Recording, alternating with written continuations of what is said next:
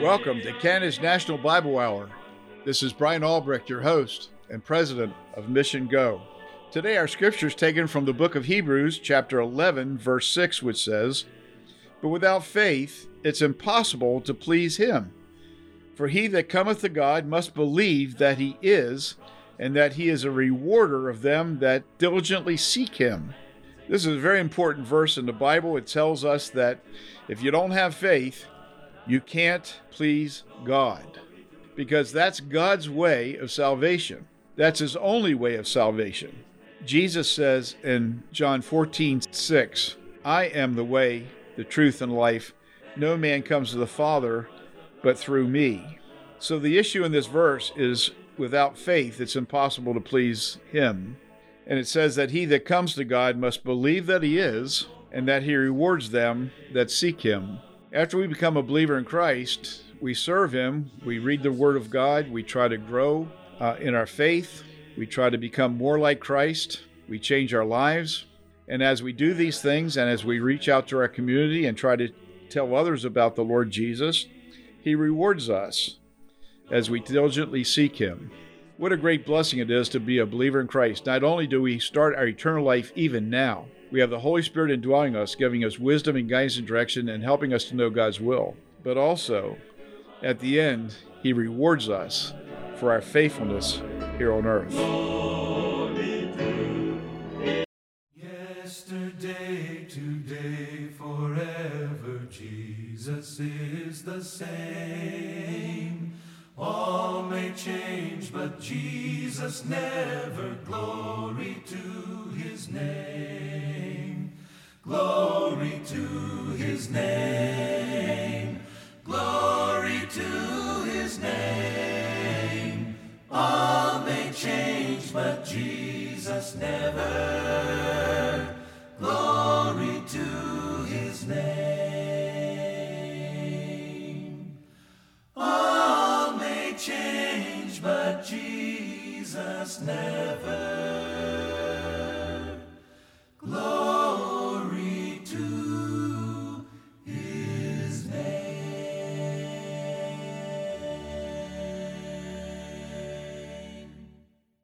This is a radio edition of Global Times. Today we have in our studio Edith Holcoop. She has helped us for many years to get people to the mission field, short-term ministries. She's been on several short-term ministries herself, and she's actually led many teams overseas. The question always comes up, Edith, who goes on these trips? Who would be a good candidate to go on a short-term mission trip? I would say anybody, as long as they're flexible, adaptable, teachable, and sometimes we go on trips thinking we have a purpose to do something. Lots of times I've seen it, we get used in a totally different way than what we expect. And yeah, it's just neat to see how, if we're open, how God can use us and where he can use us. Yeah, and we have all age groups. We have young people going, college students going, you have middle-aged people going, but we also have finishers going. And of course, finishers are people that have already sort of like in retirement mode after one career, and they want to give the rest of their lives to Christ or to do Christian things. And so they're people that want to go and serve and try to do something significant for the Lord with the time that they have left. And it's amazing. Right now, we do have a team in Sierra Leone that is made up of finishers, and we have architects and engineers on that team, and we have teachers on that team, and construction folks on that team. And it's just amazing to see how God puts these different people together to go overseas. So these are wonderful things. Why don't you tell us about some incidents that have happened when you were either leading a team or being part of a team, things that were sort of significant when you were on a short-term trip? Well, one thing that always comes to my mind immediately on, one of my times was in Tijuana, Mexico. I had the opportunity to visit a ministry down there. And when I was there, I went to an orphanage with some people and we were talking to different people. But while I was there, I noticed this younger fellow, probably in his early 30s, and he was just plastered with tattoos around his neck and hands and arms. And he was hanging out with little kids and interacting with them. And it was just like, wow. Anyway, I kind of made a judgment on him, which was not good on my part. But I found out later on he had an incredible story. And his name is Carlos. He's Mexican, and he's somebody who has just totally inspired me. But while we were there with this ministry, we were going into a jail for 2 days, and there was this fellow Carlos and another fellow, Raphael, and we were going to be ministering to the youth there. They were doing a mini retreat with them, and they had got permission for me to go in, being the only female and the first time for a female to ever go into this jail. And they got permission for me because they also wanted me to do photography of the whole 2 days that we were there. Anyway, Carlos had an incredible story. He had been in the U.S., he had committed a crime, I don't know what it was, and I didn't need to know, and he had done some hard time in prison. And all these tattoos told the story. He had so much power in the prison, he could call the death of a guard or another inmate, and he had drugs and all that kind of thing. Anyway, another inmate one day asked him to go to church with him in the jail. So he did, and he said he had nothing else to do, so long story short, he became a Christian, and he did a 180-degree turn, and his life changed so much. They let him out a year and a half earlier on good behavior. So when I met him, he'd only been out of prison for about 1 year. So anyway, he really felt after he was out of prison, he wanted to come back to Mexico to work with his people. While I was in Tijuana with them, they were going into this prison, like I said, to do retreats with youth. And these guys were in their late teens, early 20s. And it was just really neat because when Carlos went in, he kept his long sleeves on to hide all his tattoos because he knew the guys in the jail would know what he was all about. And he wanted to share his testimony first before they got caught up in that. So it was just neat to watch these guys. They were so glued to him. So he shared part of his testimony. The next day when we went in, he wore short sleeves. So right away, the guys knew what he was all about. It was so neat, though, for him to share his story and the impact it made on these guys. So that's Carlos' ministry now. He's going into the jail and ministering to these fellows. Some of these guys have become Christians, and Carlos tells me that every now and then they do baptisms in the jail. They'll take a kid's swimming pool and fill it full of water and baptize the kids. So it's just really neat to see, and it's like just proves to you how God can use our lives. You know, we think that's what he said to me, so I can't change or take these tattoos off, but that's his inroad to these places. Mm-hmm. We can be broken and everything, but God can use us if we allow that.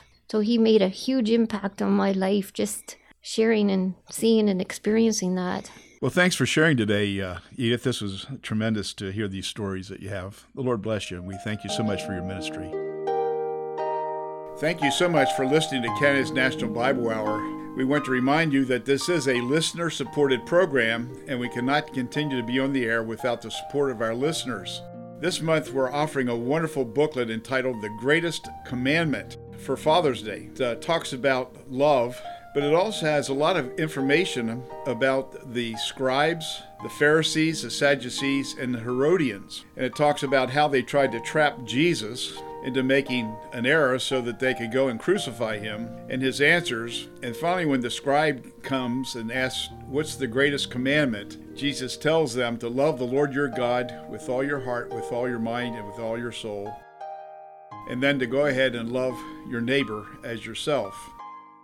And the love of God is explained very well in this pamphlet, and I highly recommend that you would write in to get your copy of The Greatest Commandment. You can write to Canada's National Bible Hour, Box 1210, St. Catharines, Ontario, L2R 7A7, or in the United States at Box 2010, Buffalo, New York, 14231.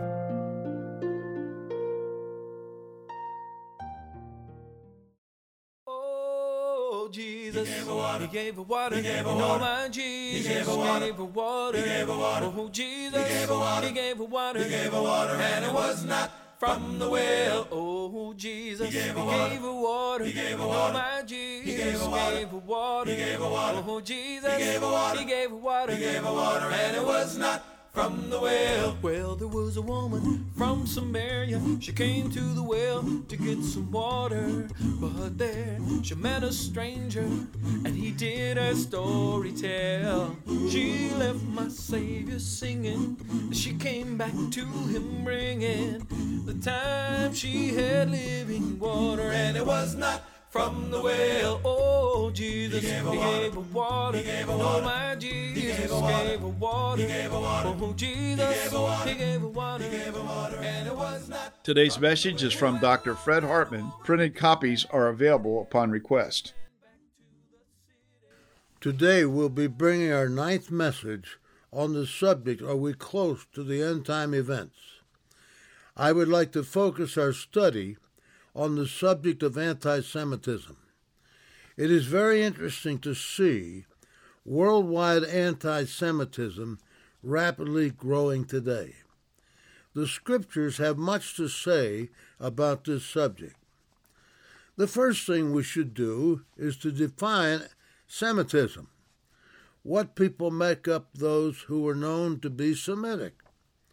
The dictionaries make it clear that this group of people is made up of Jews, Arabs, and all those who speak languages derived from the same source. This would include most of the nations that make up the Middle East. However, whenever the word anti-Semitism is used, it is always used concerning the Jewish people. Isn't that interesting? I would like to point out 3 passages of Scripture to you to show you how rampant anti-Semitism will become during the tribulation. Then we will take a look at anti-Semitism worldwide to make a decision as to whether or not we believe we could be close, very close to these end-time events. The first passage is found in Zechariah 13, verses 8 and 9. And it shall come to pass in all that land, says the Lord, that 2/3 in it shall be cut off and die, but the 1/3 shall be left in it. I will bring the 1/3 through the fire, will refine them as silver is refined, and test them as gold is tested. They will call on my name, and I will answer them. I will say, this is my people, and each one will say, the Lord is my God. This passage is speaking of the horrible time the Jewish people will go through during the tribulation period. Matthew tells us as if God didn't cut off that time, everyone would die.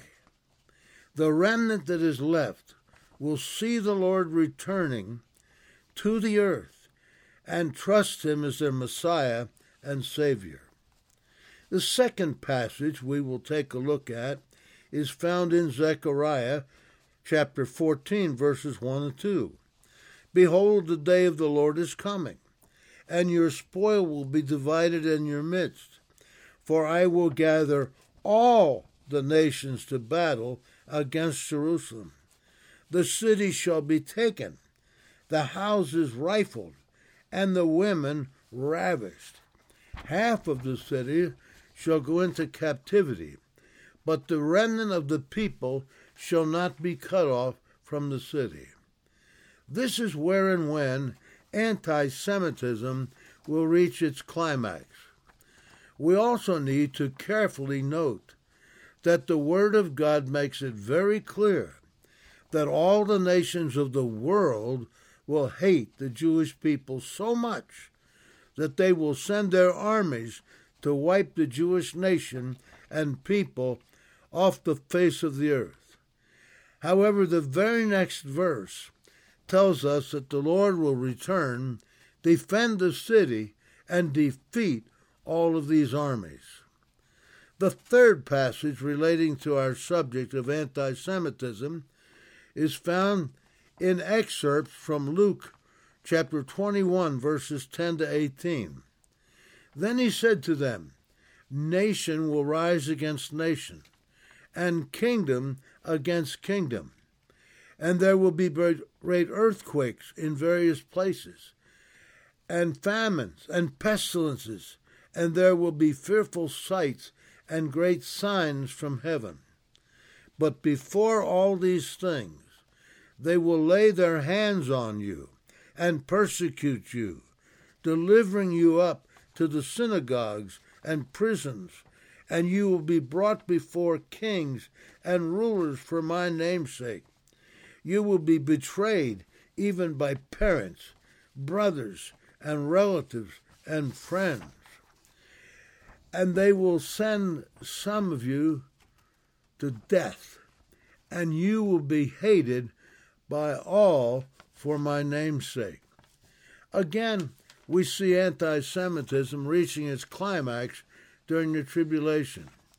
It will be particularly true during the last half of that time frame, just before Jesus returns to the earth. Now we need to take a look at what is going on now to see if events taking place today give us the sense that we are close to these end-time events. The first place we should look is at the United Nations. After all, they were an organization founded to promote peace. The UN General Assembly adopted 20 resolutions against Israel and 6 resolutions on the rest of the world combined. The UN has a blacklist of companies that do business with Israel.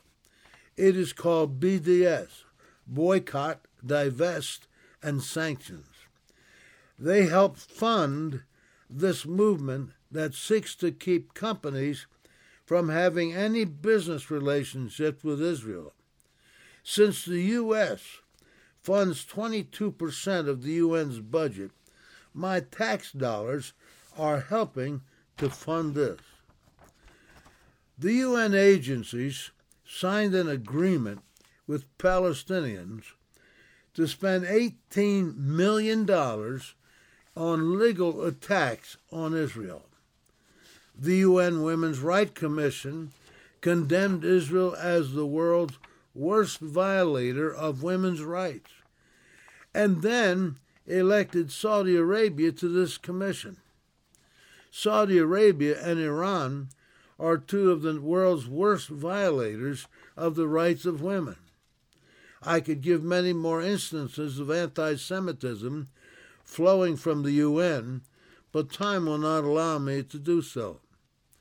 Now let's go on to see how other nations are involved in anti-Semitism.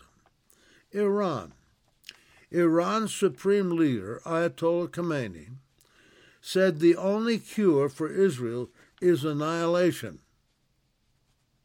In a tirade against the Jewish state, he called to arm the Palestinian Arabs in Judea and Samaria. This barbaric, wolf-like, and infanticidal regime of Israel, which spares no crime, has no cure but to be annihilated. This is not the first and only time he has called for the destruction of Israel. The Scandinavian countries. Several years ago, they informed their Jewish population that they should leave their countries. They warned that if they did not, they would face persecution and elimination. In Sweden, a candidate for their parliament suggested that they deport all Jews. Let's think about France. France's multiculturalist agenda makes Jews pack their bags. As more French Jews face anti-Semitic attacks, many are leaving for Israel. Most of the attacks have come from the Muslims, whether immigration or French-born, many of whom who have not assimilated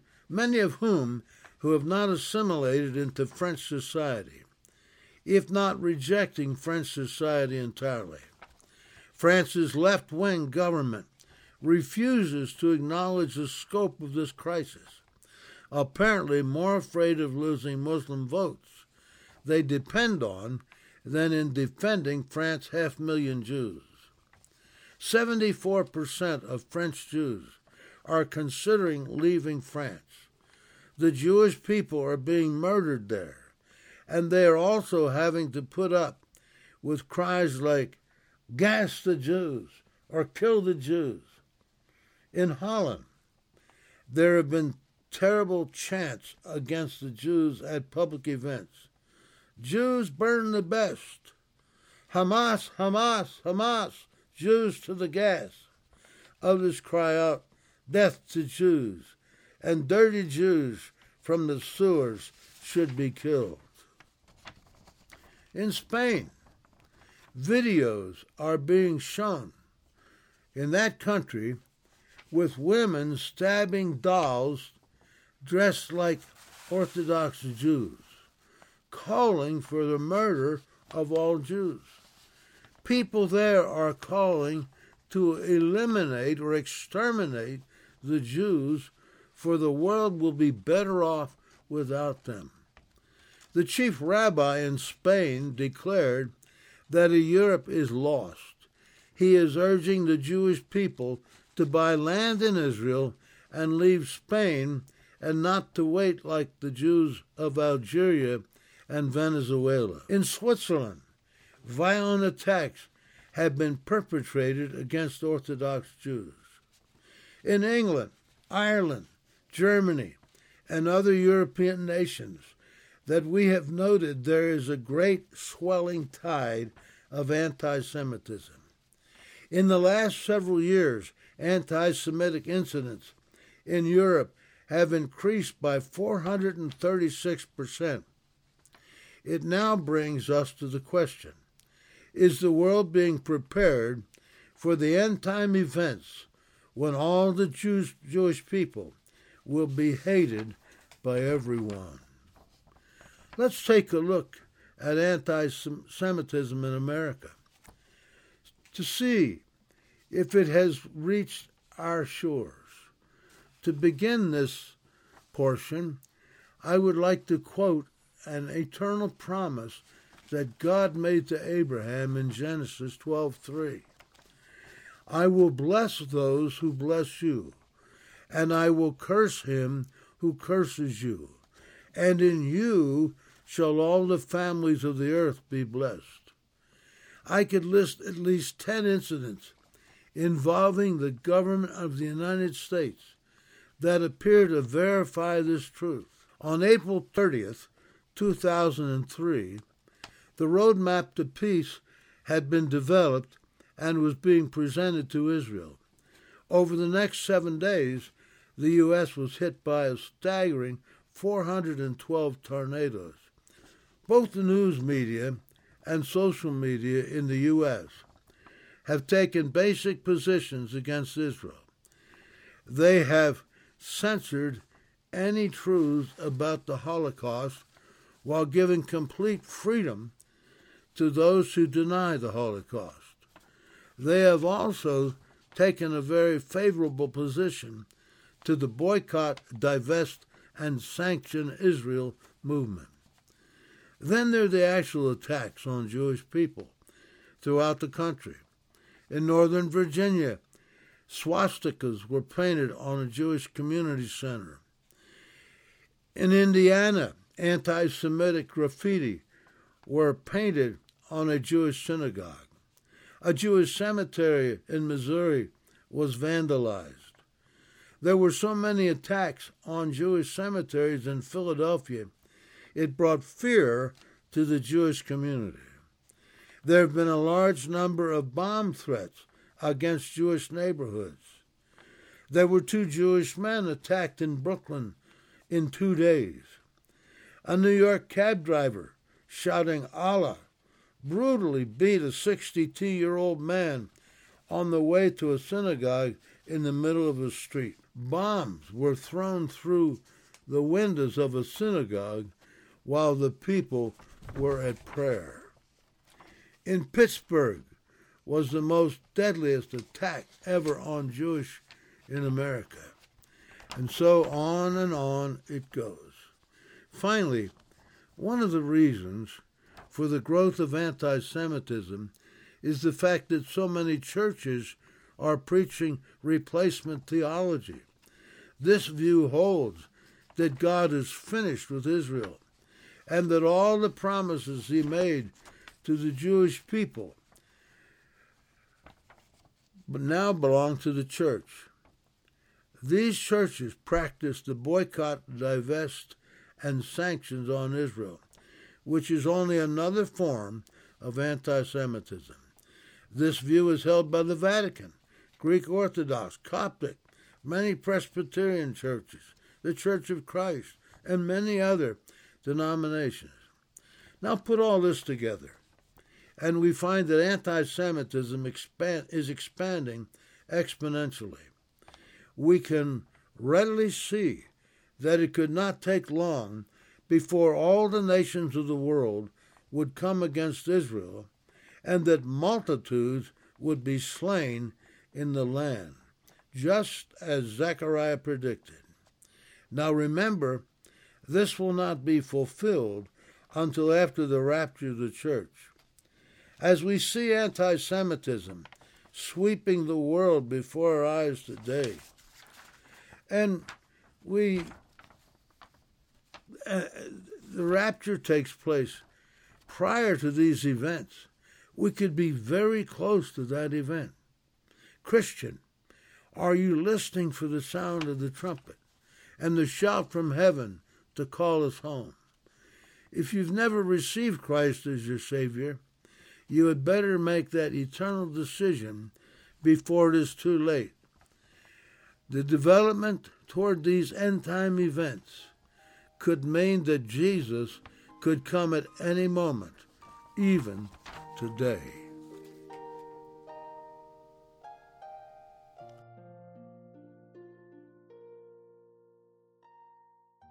I know the message you just heard was a great blessing to you, and I trust throughout this week you'll be able to apply it to your life. Here at Kansas National Bible Hour, we're really concerned not only about people growing in their faith and being discipled by the Word of God, but also there may be some listening to us who don't know Jesus Christ personally. They know about Jesus. They may be in a religion, but they don't know him personally. And Jesus tells us through the disciple John, "But as many as receive him, unto them gave he the right to become the child of God." In other words, you need to ask Jesus Christ to come into your life. The reason you need to do this is because all of us are sinners, and the Bible tells us that sin will put us in a bad place. All have sinned and come short of the glory of God, according to Romans chapter 3, verse 23. And then Romans 6:23 says, "But the wages of that sin," the wages of any little sin, any little lie that you say, the wages of sin is death. That's spiritual death. That's separation from God. That means that you won't go to heaven at the end of your life. But the wages of sin is death. But the gift